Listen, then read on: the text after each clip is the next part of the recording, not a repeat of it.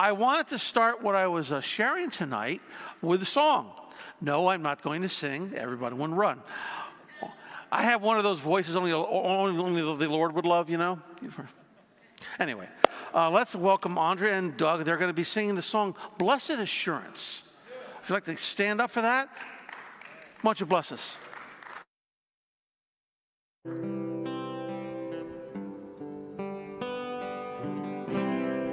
Blessed assurance,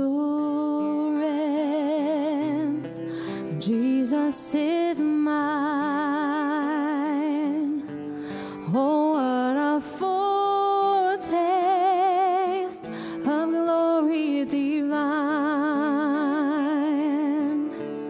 heir of salvation and purchase of God, born of his Spirit and washed in his blood. This is my story, this is my song, praising my Savior all the day long. This is my story, this is my song, praising my Savior all the day long.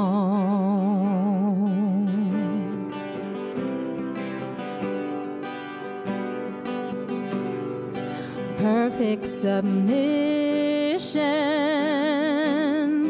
all is at rest. I in my Savior am happy and blessed, watching and waiting,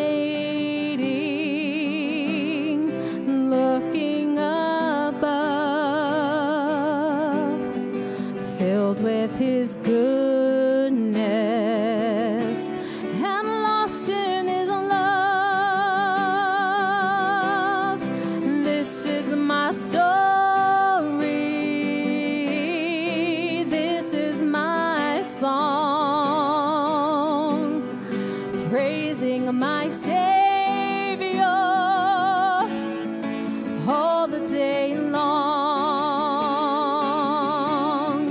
This is my story, this is my song, praising my Savior all the day long, praising my Savior all the day long.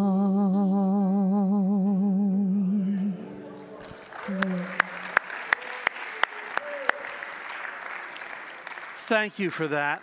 Let's just pray here. Father God, yes, this is our story. This is our song. We praise you, Lord God, all the day long. For, Lord God, we are blessed with the assurance of knowing Jesus as our Lord and Savior, that the believer can always rejoice, Lord, daily in that blessing. And we thank you for this in Jesus' name. Amen. Please have a seat. And yes, a thank you to Andrea and Doug for their kindness there. Which is really what I want to speak on tonight. Our God is a God of assurance. That's what I want to speak on tonight. And that song just, I thought, said it so best. How many thousands and thousands of believers over the years have sung that song? Our God is a God of assurance. And one simple definition of assurance is confidence. A promise that can be trusted. A guarantee. A promise that can be trusted. We have confidence that comes with being a believer, that we are secure in him. Very important statement. This is a fundamental 101 belief for all Christians. We're secure in him. There's nothing lacking. I have a peace at that. That should be foundational with us always, all our days. Never something we take for granted, but something that we're always grateful for.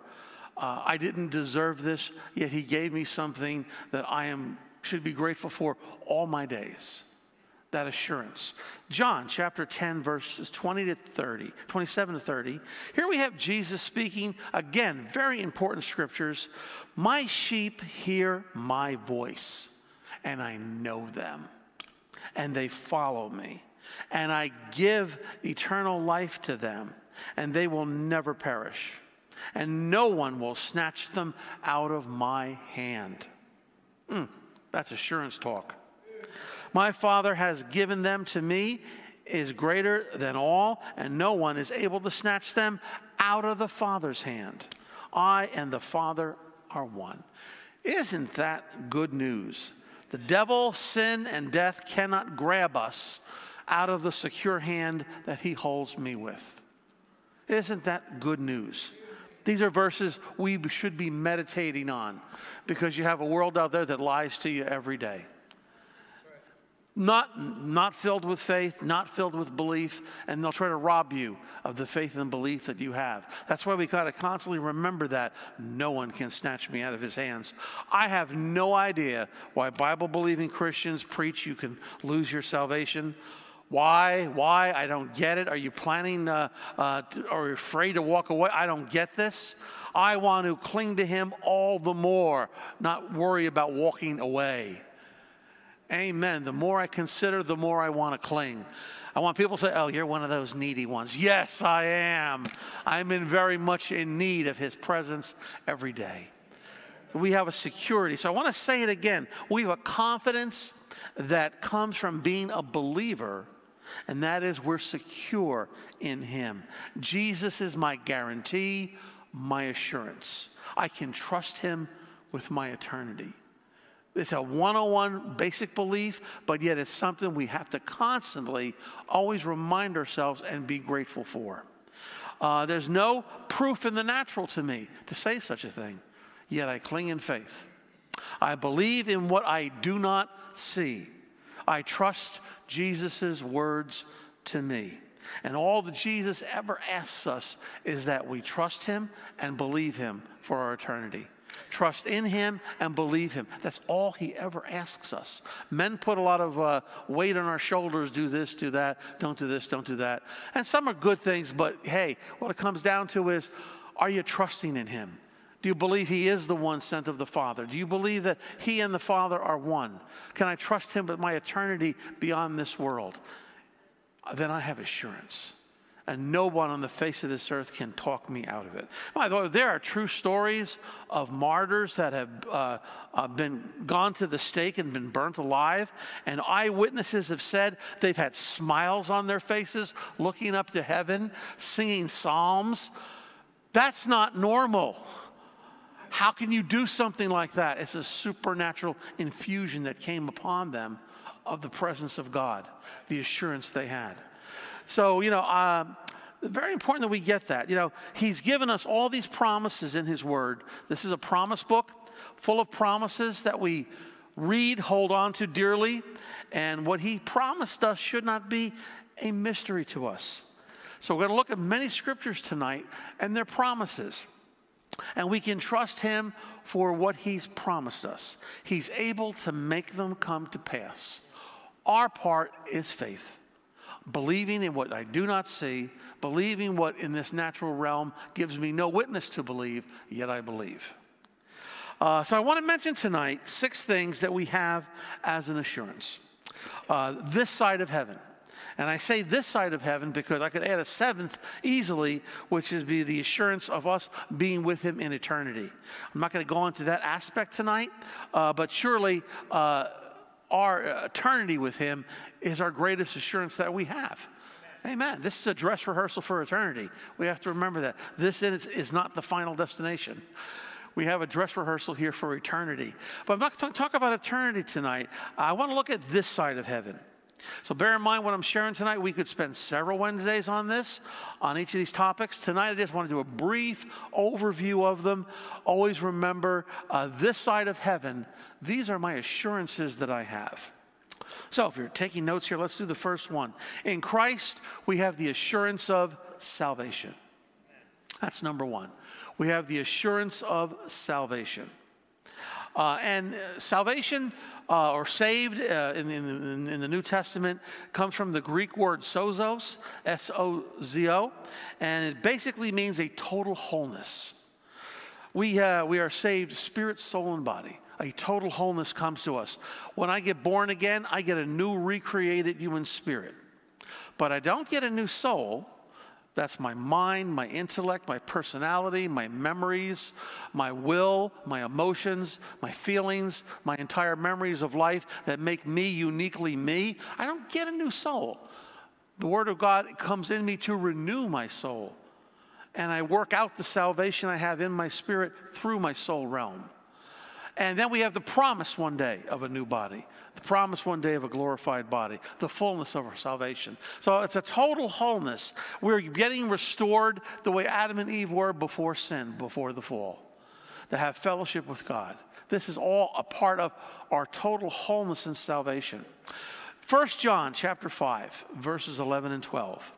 And the testimony is this, that God has given us eternal life. Not will, has given us eternal life. And this life is in the Son.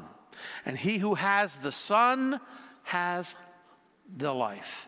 And he who does not have the Son of God does not have the life. So if I have Jesus as my Savior, I already have that life. But in the original Greek here, the word for life is zoe, Z-O-E.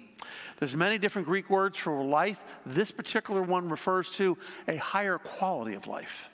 When I come to Christ, the best way I can describe it with human language is zoe. I find a higher quality of life comes into my being as I've never known before.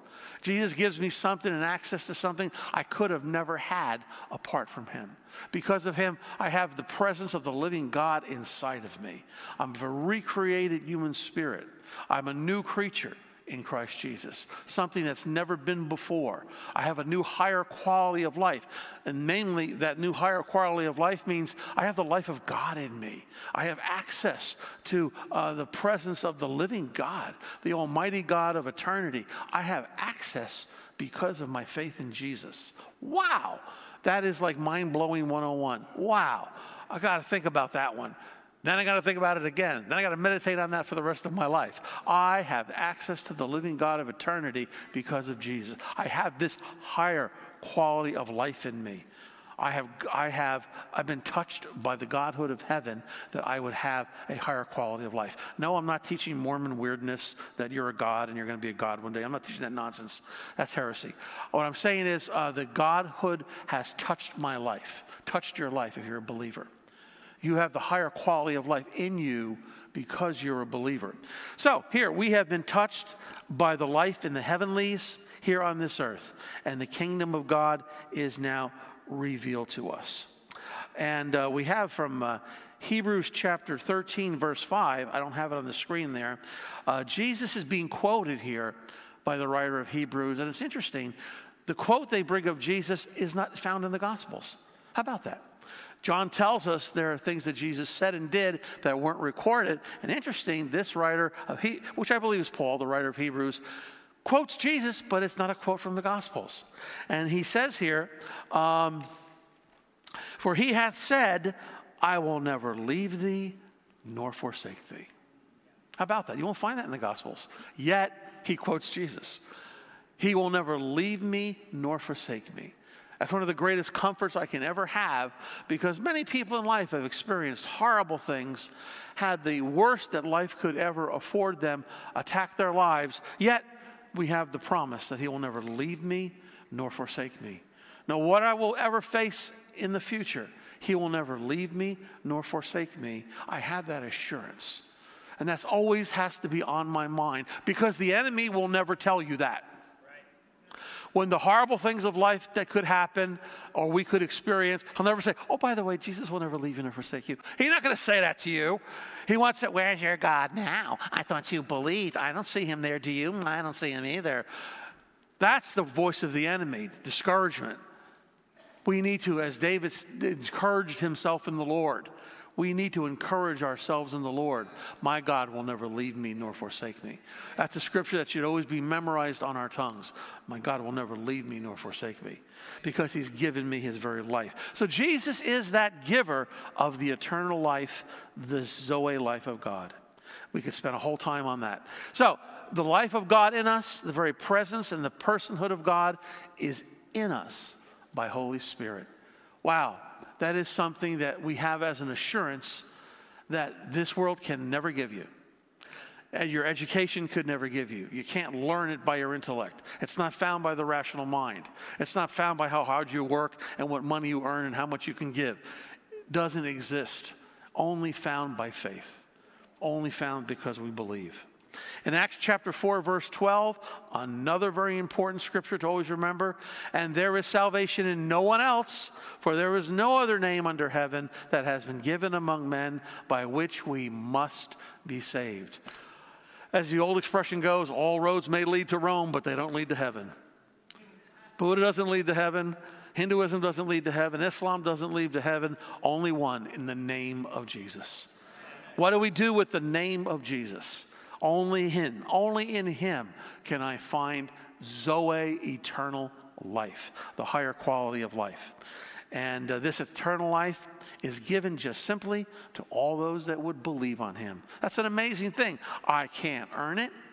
I can't work hard enough to get it. I don't have to crawl on my knees for days and bleed and say, am I ready now, Lord? No nonsense that I could do of my own flesh, that I could boast. Look how hard I've worked. Look how hard I've studied. Look how much money I gave. It's freely given. All he asks is that we believe him. That's our assurance. The assurance of salvation. Okay, let's look at number 2 here of assurance. Number 2. An assurance that we have in Christ, we have the assurance of forgiveness. That's another big one. Salvation and forgiveness. You know, one of the greatest burdens people carry in life is the things they've done wrong. And some people have done some horrible things in the eyes of men. And yet our God offers us forgiveness. Wow. That's an amazing thing. I've always met people over the years just plagued by the inability to forgive themselves for past mistakes, past sins, past failures, things they ought to have done and didn't do. And they persecute themselves day after day, year after year. Meet them all the time. But if you're a believer, your God has forgiven you. Here's another really important scripture. This is one of the biggies. John chapter 5, verse 24. We have Jesus speaking. Truly, truly, I say to you. Oh, let's stop there again if you don't know what that means. This is a very strange thing in the first century. It's an Aramaic expression. It basically means when I'm about to tell you, you won't believe me. You'll call me a liar. So in the first century, they would usually raise their hand to heaven and say, truly, truly. King James says, verily, verily, I saith unto thee. Another translation, this is the truth I tell you. When Jesus talks like this, he drops bombs. What follows is heavy stuff. And here's a bomb he's going to drop.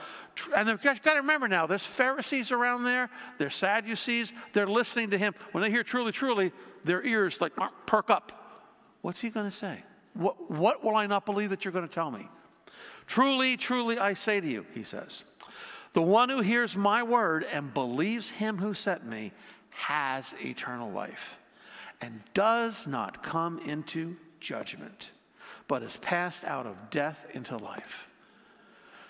That's good news. I have passed out of judgment because Jesus took my judgment for me. I have passed out of judgment. If you're a believer, you don't ever have to fear judgment. Jesus took it for you.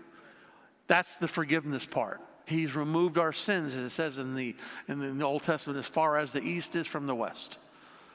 There is nothing I can, but I did this. I failed here. I don't know what you're talking about. It's forgotten. It's forgiven as if it never happened. Heavy stuff. We don't come into judgment. Next month, I'll be doing a series on every Wednesday night next month on why we're living in the end times, the last days. And one of the saddest things was when we read words about judgment in the last days, so many Christians read that this is about them. You have passed out of death. You have passed out of judgment. It's the John 5 scripture.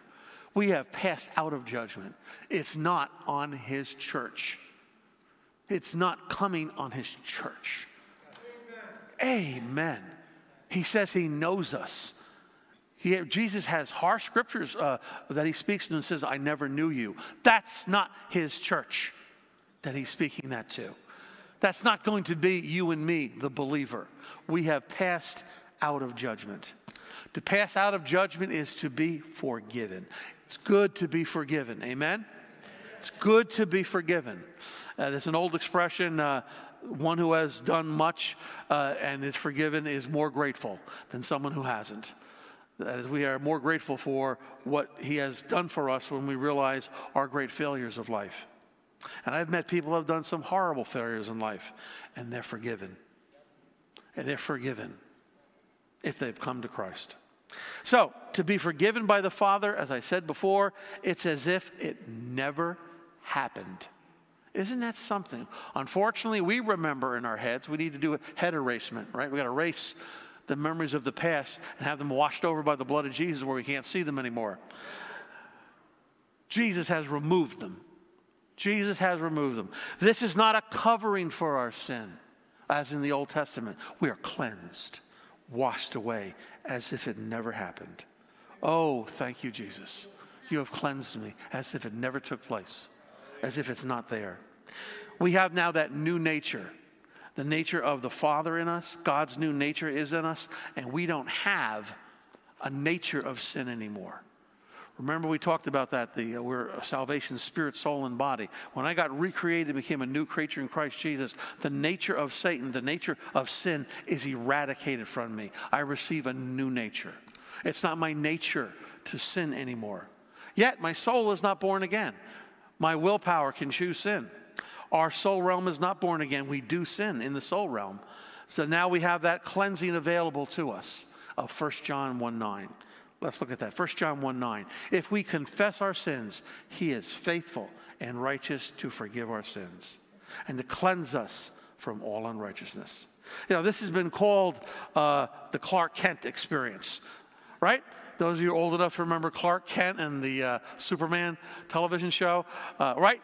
Mild mannered Clark Kent runs into the phone booth, but he comes out as Superman. That's us. We go, when we should fail, we go to 1 John 1:9. The blood of Jesus cleanses us from all unrighteousness as if it never happened. We come out of that phone booth cleansed and cleaned. I have the assurance that I'm forgiven. That's one of the greatest freedoms of life we could ever find. I am forgiven. The past is cleansed by the blood, not covered as in the Old Testament, but cleansed in the New Testament, as if it never happened. The good news, amen? Number 3 here, in Christ, we have the assurance of victory over sin. We have the assurance of victory over sin. 1 Corinthians chapter 10, verse 13. No temptation has overtaken you, but such is common to man. For God is faithful, and who will not allow you to be tempted beyond what you are able, but with the temptation will provide the way of escape also, so that you will be able to endure it. How about that? We no longer have to fear, oh, I just can't resist. Oh, yes, you can. The Spirit of God has given you the opportunity to do so. We should always have the attitude of, I hate my sin. Not I excuse it, well, it's just the way I am. I remember one guy, he had a lot of problems with alcohol, and I said, yeah, no. And his answer, well, I'm Irish. No, guy, sorry. Pick your favorite nationality, doesn't matter. No, guy, sorry. There's no excuse there for that. No way, no way, no way. You have to have the attitude of, I hate my sin, not I excuse it. We trust the Father, and Holy Spirit will always bring a way for us of the escape, and we must take the escape offer when it comes, because he's not going to force his way on us. He's not going to force us away. We still have our free will. He will never violate our free will. Amazing things that God limits himself to. Do you ever think about that? One thing God limits himself to is he will never violate our free will. Isn't that an amazing statement? He will never violate my free will. I have the power to say no. Wow.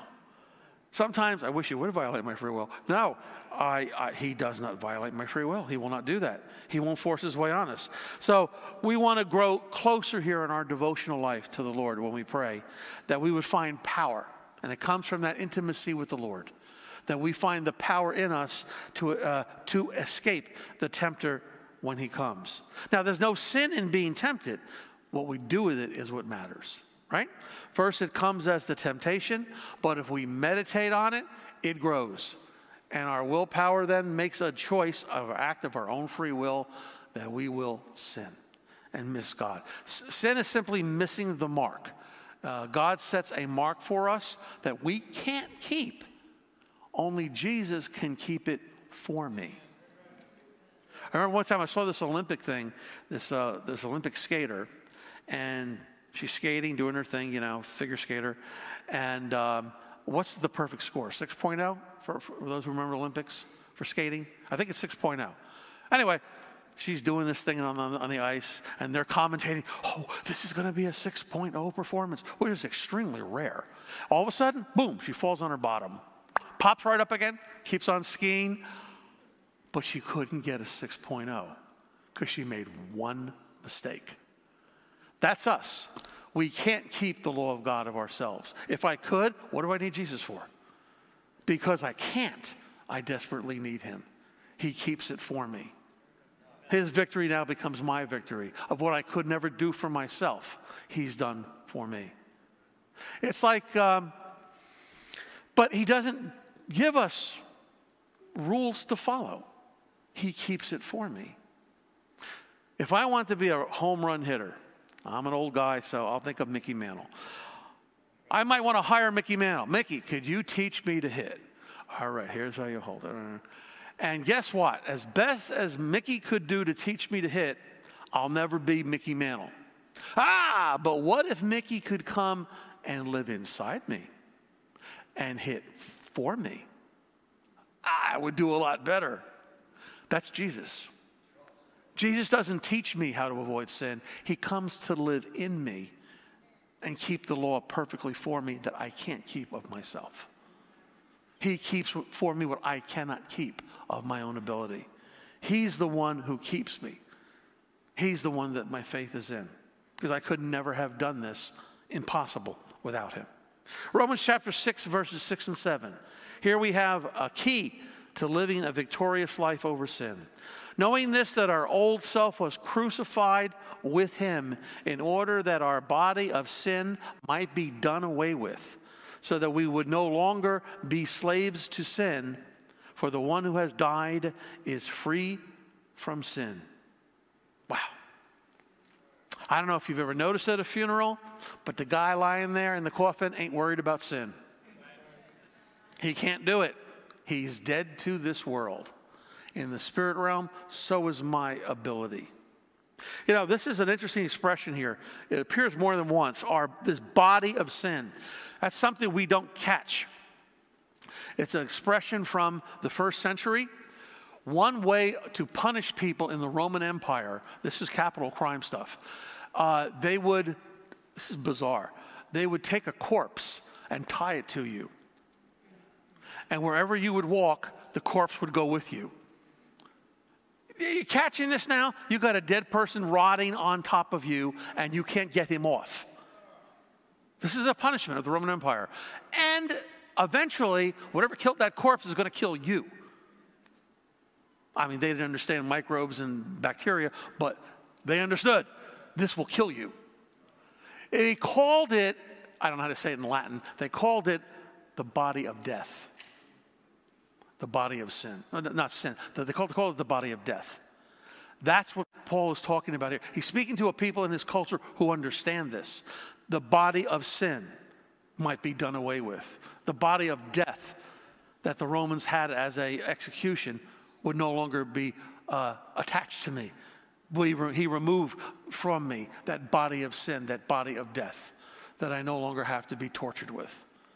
Because obviously, so many people in life, are so weighed down with sin that they can't get rid of, can't get off. But yet, when Jesus sets us free, he sets us free. And we're amazed that what was now something we could never have gotten rid of ourselves, he has taken away for me. And we know we've been freed from that body of sin, that body of death. So the point here is the power of sin has been broken off us. If we live crucified, if we live with Ralph on the cross, no longer Ralph living around anymore with his free will, but Ralph on the cross, giving myself to the Lord, I can live free from the slavery of sin. I can have the assurance of victory over sin. I can have the assurance. That's good news. All right, number 4 here in Christ. We have the assurance of answered prayer. So we got the assurance of salvation here, the assurance of forgiveness, the assurance of a victory over sin. Number 4, the assurance of answered prayer. That is so cool. Father God wants to grant the requests we ask of him. We don't have to beg him. We don't have to give money to get our prayers answered. We don't have to suffer for hours and hours crawling on our knees to make it happen. He freely gives us. If you think for a second, if you're a good parent and you know how to give good gifts to your children, and we're certainly not perfect in the natural, wouldn't you think Father God can do far better than I could ever do? Wouldn't you think Father God can give good gifts to us when we ask of it? And I've heard people say, I can say no to my kids, but I can't say no to my grandkids. And being a grandfather now, I know what that feels like. It's a terrible thing. Yep. If I know how to be nice, how much more does my Father God know how to be good to me? He wants to answer my requests. John chapter 16, verse 24, Jesus is speaking. Until now, you have asked nothing in my name. Ask and you will receive, so that your joy may be made full. If we don't ask, we don't receive. Our brother here shared that on Wednesday recently on prayer. Yeah, we don't ask, we don't receive. And it tells us here in Matthew chapter 21, verse 22, and whatever you ask in prayer, believing, you will receive it all. So we ask believing. We ask with the assurance that he wants to hear from me. We ask with the assurance that he's interested in my life. The mighty God of the universe is interested in my life. My life. I remember one time this is many years ago, probably the late 70s, I think. I was at a church and there was somebody ministering who had very strong gifts of healing. And this one particular lady, she was a believer, and she went up and she received instantaneous healing at the altar for whatever the problem she had was. I don't remember what it was. Anyway, she sat down and her daughter said to her, "Did you get prayer for that other problem you have?" "Oh, well, no, I didn't want to ask for too much." Come on. No, that's not how it works. I didn't want to ask for too much. It's a common belief. He wants us to ask. He wants us to know all the details of our life and ask him. He wants us to receive. Yet, when we ask, we always have to remember, we have to ask with the right motives. Motives mean everything. James chapter 4, verse 3, you ask and do not receive because you ask with the wrong motives, so that you may spend it on what you request on your pleasures. Okay, so James here tells us, he's implying here the selfish motives that serve ourselves are sins against the law of love. All selfishness is a sin against the law of love. To love the Lord our God first, to love our neighbors as ourselves. We never ever want to sin against the law of love. We are required. One day we'll never be examined by the Lord what we had in our heads, but we will be examined by the love we did or did not show. He'll always ask the question, did we love? And so here we have a very important issue that we ask with the right motives. We go to the Word of God. He's revealed the right motives to us. His Word is His will. How can I know the will of God? Read the Word of God and you found His will. And we ask with the right motives. And when we ask with the right motives, we have the confidence to know what we ask in His name. He wants our joy full. That's why I said it's a promise book. You find the promises of God. That's His will towards you. You know that you're asking in the right will. Amen. I can be assured of this. The assurance of prayer. Good stuff. Number 5 here. We have the assurance of guidance. The assurance of guidance. In Proverbs chapter 3, verses 5 and 6, trust in the Lord with all your heart, and do not lean on your own understanding. In all your ways acknowledge Him, and He will make your paths straight. Love that scripture. When we first got married, my wife and I would do needle points together. Yes, I did needle points. Real men do needle points. And one of the first ones we did, they're called samplers. One of the first ones we did was this scripture. I only wanted to do scriptures. And we framed it, put it on the wall. And because this was one of our favorites, it was obviously a favorite of so many believers. So we got the needlepoint scripture. I still have it to this day. And now she doesn't want them on the wall anymore. I refuse to give them up. We did these together. And I love this scripture on a needlepoint. And we trust in the Lord with all our heart. And that means we will get guidance from Him. If I don't lean on my understanding. It's like the bicycle thing. If you ride your bicycle and you're only looking in front of you, you're going to fall down. You got to look down the road. My Lord looks down the road for me. I'm always looking ahead of me. I can't see down the road. He's always looking down the road if I will trust Him. And He gives me guidance. So we trust in the Lord with all our hearts. That's a faith walk. I'm trusting in things I don't understand with my head, that I have to believe that He wants to guide me. And I receive that. That means I'm not trusting in my intellect. I'm not trusting in my talents. I'm not trusting in my money. I'm not trusting in my connections. I'm entrusting that nothing that I have is an advantage for me. I'm trusting in something beyond myself. In the flesh, this is impossible to do. But by faith, if I live crucified, it's very possible. I trust the Lord in the days ahead. So many people, you meet them, and they're good people. They really fear the days ahead. It doesn't take much to know you live in a crazy world today. Really crazy world. I'm on the belief, as I've heard, there's more pressure on people today than there ever has been on humanity in the past. The only difference would be a time of war, if you're in a war zone. That's the only difference, which is a greater time of pressure. But there's more pressure on people in life today. More things to cause them to want to fear of the unknown, fear the days ahead. I meet them all the time. Man, I can tell you I have no fear of the days ahead because I just trust Him. Oh, you're kind of dumb. I'm dumb then, sorry. I don't want to live the news. I want to pray the future because my future's in Him. And my gosh, you listen to the news today, you got to fight off depression. I refuse to fear. I refuse to fear the days ahead.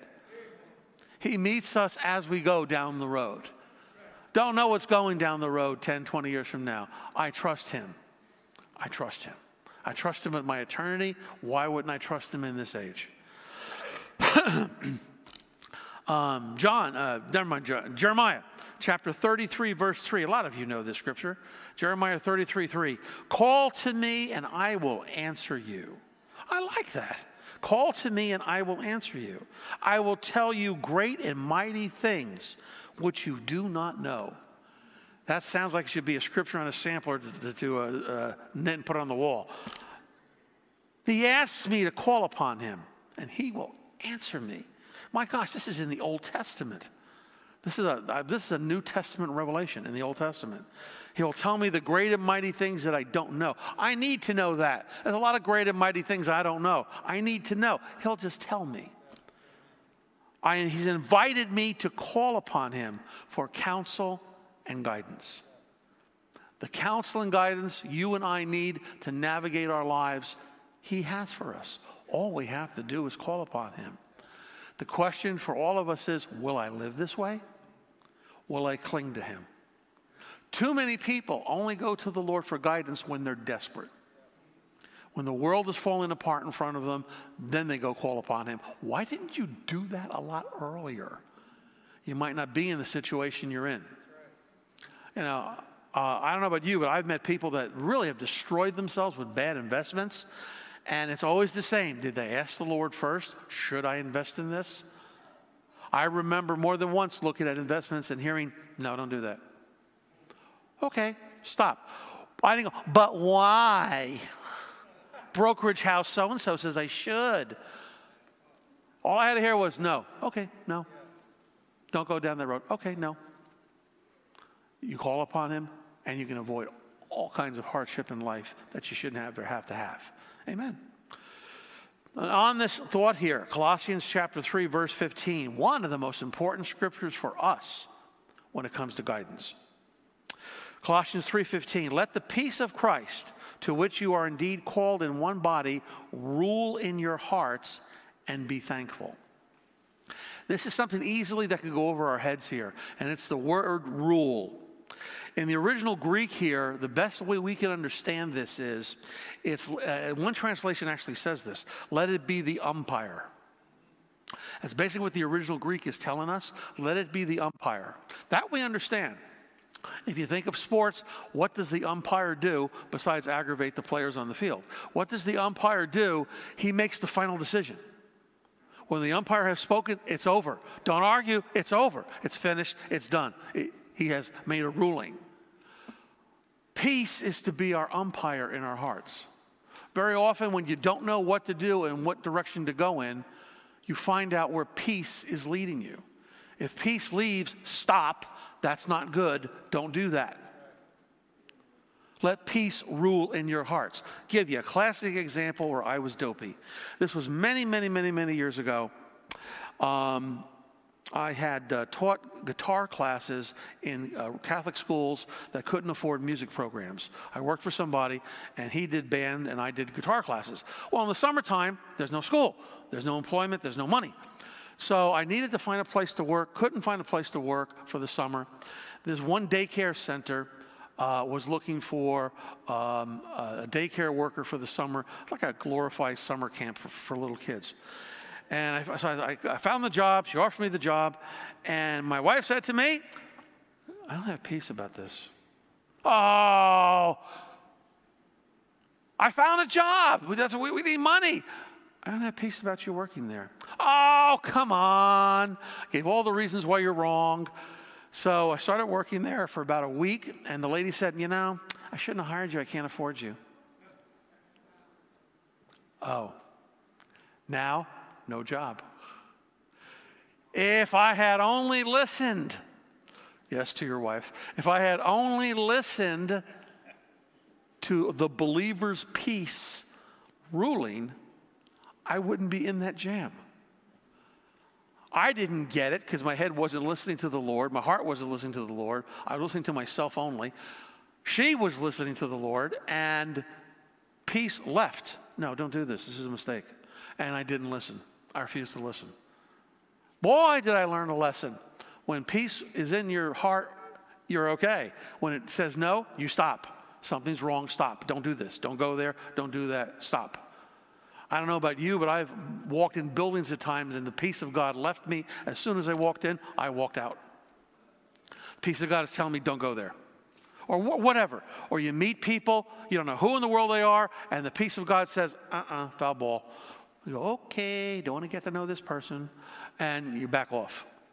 I don't know why. Don't need to know why. The peace left, I let the peace of God rule in my heart. Learn that the hard way. But I'll tell you, it works all the time. The Lord wants to guide us. We have that assurance from him, but we have to let the peace of Christ rule in our hearts. He'll never force you. But sometimes it can get real, real loud when it says no. And you go, oh, I'm not listening. I should be listening now. By all means, you want to listen. But the peace of God will always guide you. It is one of the most important, most foundational, and obviously very spiritual ways to live your life is, do you let the peace of God rule in your hearts? We have an assurance that he will guide us. Okay, number 6 here, the last one I have for guidance, or for the assurance lessons here. Number 6 is, in Christ we have the assurance of he has a plan for our lives. Very closely related to the guidance one. But this speaks of the big picture. He has a plan for our lives. We have the assurance that he has that. Back to Jeremiah. Chapter 29. You probably have heard this. Verses 11 to the beginning of verse 14. For I know the plans that I have for you, declares the Lord. Plans for a welfare, that means a hope. Plans for a welfare and not for calamity, to give you a future and a hope. Then you will call upon me, come and pray to me, and I will listen to you. You will seek me and find me when you search for me with all your heart. And I will be found by you, declares the Lord, and I will restore your fortunes. That is so serious, so packed full of stuff there. Doesn't mean search for him half-hearted and when there's only television commercials on. No, search for him with all your heart, where he is the focus of your heart's attention. I have stopped life that I would hear from him. So many testimonies of that I've heard over the years in people's lives. I got to get serious and hear from the Lord here, and they do. And he gives them a plan for their future and a hope. How about that? Isn't it good to know he has a plan for our lives? Any plan I think I have for my life is dopey. It'll serve selfishness. It'll serve my carnality. It will never serve the Lord. I want his plans for my life. As I spend time in his presence and pursue him, he reveals those plans to me. Will you spend time in his presence? Especially if you're young. Will you spend time in his presence to find out what those plans are? Well, what if I'm not young? That's okay. God is the God of new beginnings. You're never too old to have a second chance.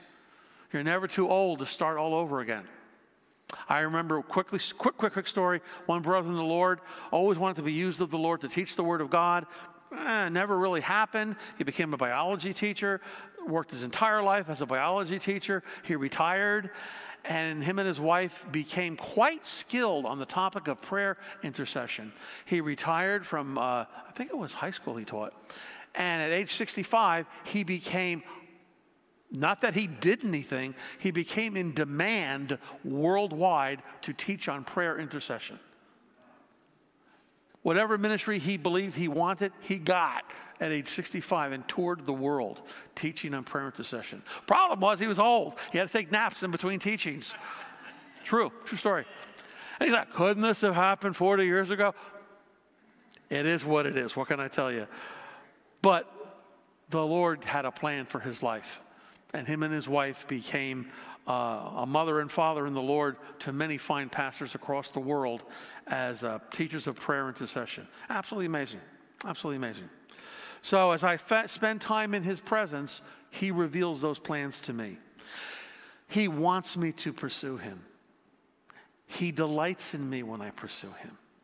Did you ever view that? The Lord is waiting for you to run after him, and he'll let you find him. Isn't that amazing? So I want his vision for my life, right? I don't want to make career decisions. I want to make vision decisions. I want to make decisions for my life based on the vision God has given my life. Maureen and I, we knew a guy many years back when the church first started.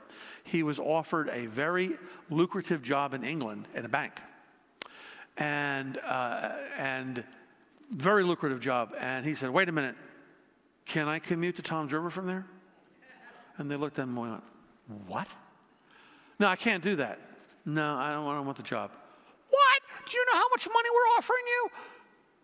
My vision's in Toms River, where God will use my life, not England. This is a distraction. They thought he was out of his mind. They didn't know Christ is their Savior. What else are they going to say, right? They think money's supposed to impress you with everything. He was following the vision in his life, not the career opportunity before him. That is a believer who knows what God's plans are for his life and makes decisions accordingly. So, his plans for me, they give me assurance that my days ahead will be blessed in him. My God of assurance. Assurance here of salvation, right? We looked at assurance of forgiveness. We looked at the assurance of victory over sin, answered prayer, guidance, and now a plan for my life. So I've been speaking on this God of assurance tonight, obviously. And when I said all these things about assurance, of course, our greatest assurance is knowing we have him in eternity. I can trust him with my life beyond the grave. That's my greatest assurance, which we didn't focus on tonight. Knowing Christ is your Savior, my true citizenship is in heaven, not in this physical body. The goal one day is the glorified body that Jesus can only provide for me. So on all these points here on assurance to consider, I want to do one more quick concept on a definition of assurance from Hebrews chapter 7, verse 22. So much more also Jesus has become the guarantee of a better covenant. In the King James, guarantee here is surety, the surety of a better covenant. And surety here in the New Testament Greek implies stability in the promise. That the promises he has for me have stability. I want him to be the stability of my times. In fact, we're not turning there, but in Isaiah 33, verse 6, I think.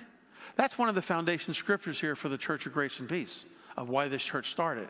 Where Jesus, it's Old Testament, but where Jesus is the stability of our times. He would be the stability of our times.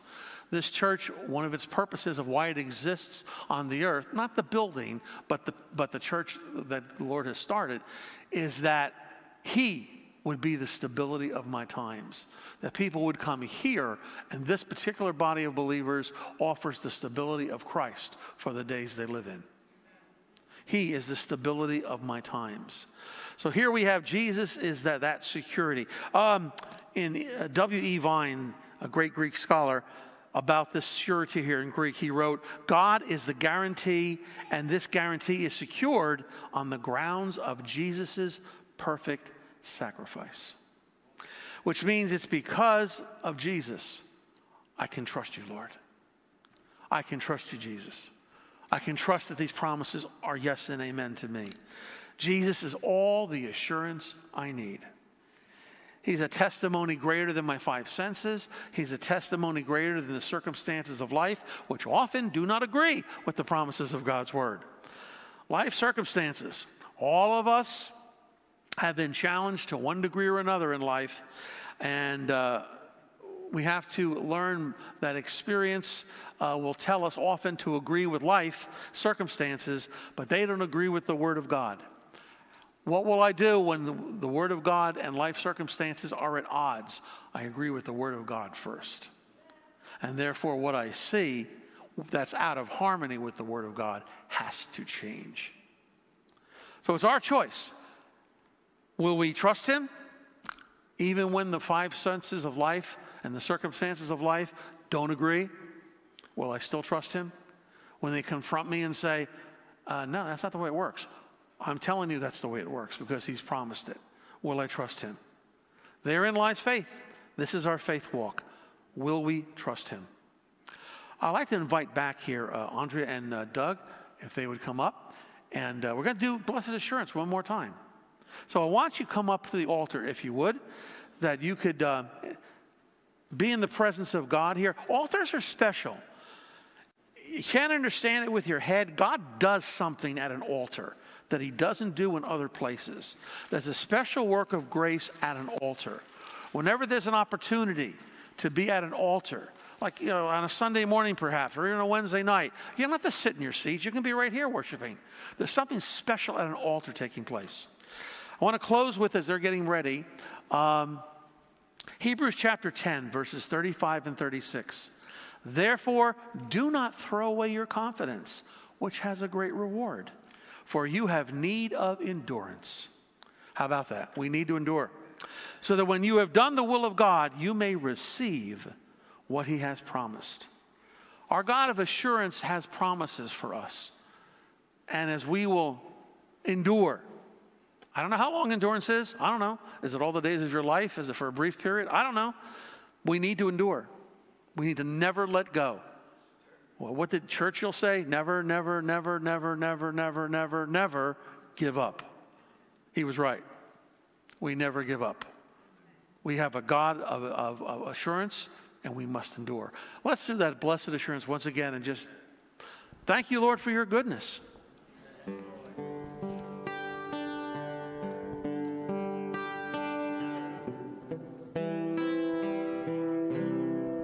Blessed assurance, Jesus is mine. Oh, what a foretaste of glory divine, heir of salvation,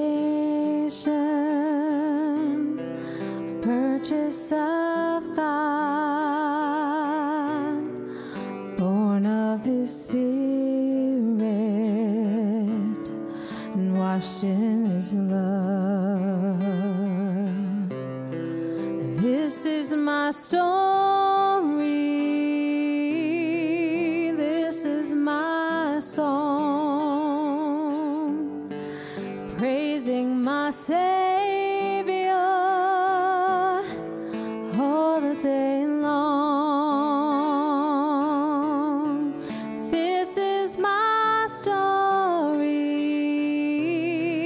this is my song,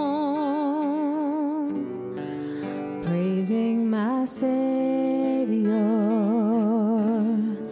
all the day long.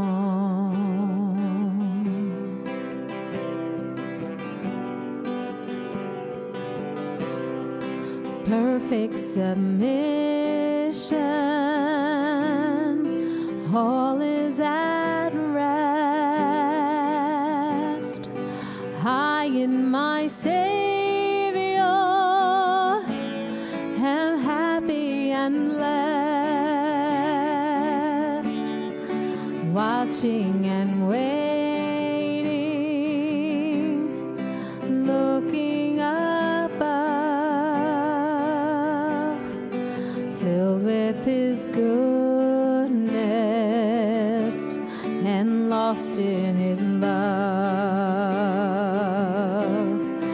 This is my story,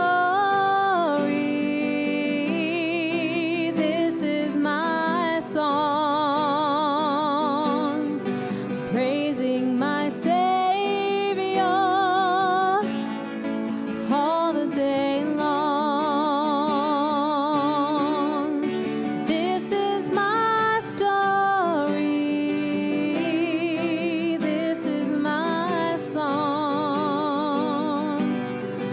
praising my Savior all the day long. It's my story, this is my song, praising my Savior all the day long. This is my story, this is my song, praising my Savior all the day long. I'm praising my Savior all the day long. Thank you so much. Thank you. Let's just close in prayer here. Father God, we thank you that our assurance is in you and we will never be disappointed. We thank you, Lord God, that we trust you with the days ahead. For everyone here, Lord, in their personal lives, Father, dealing with various things that are pressing against them, Father God, we thank you. We can trust you. We may not see the end here from today, but we trust you, Lord God, that you are actively working on our behalf. And all you ask, Lord, is that we believe you and trust you, and that you will take care of, Father God, these issues that come against us in life as we stand believing, Father, your word, believing your promises, Lord God. Father, I ask a blessing on everyone here today, Lord, those watching on the internet, Father, those that would listen by podcast, that, Lord God, we would walk in the God of assurance, that would be our confidence daily, Father God. For our assurance will never disappoint. And we thank you for this in Jesus' name. Can you say amen? Amen. Amen. Praise the Lord and amen.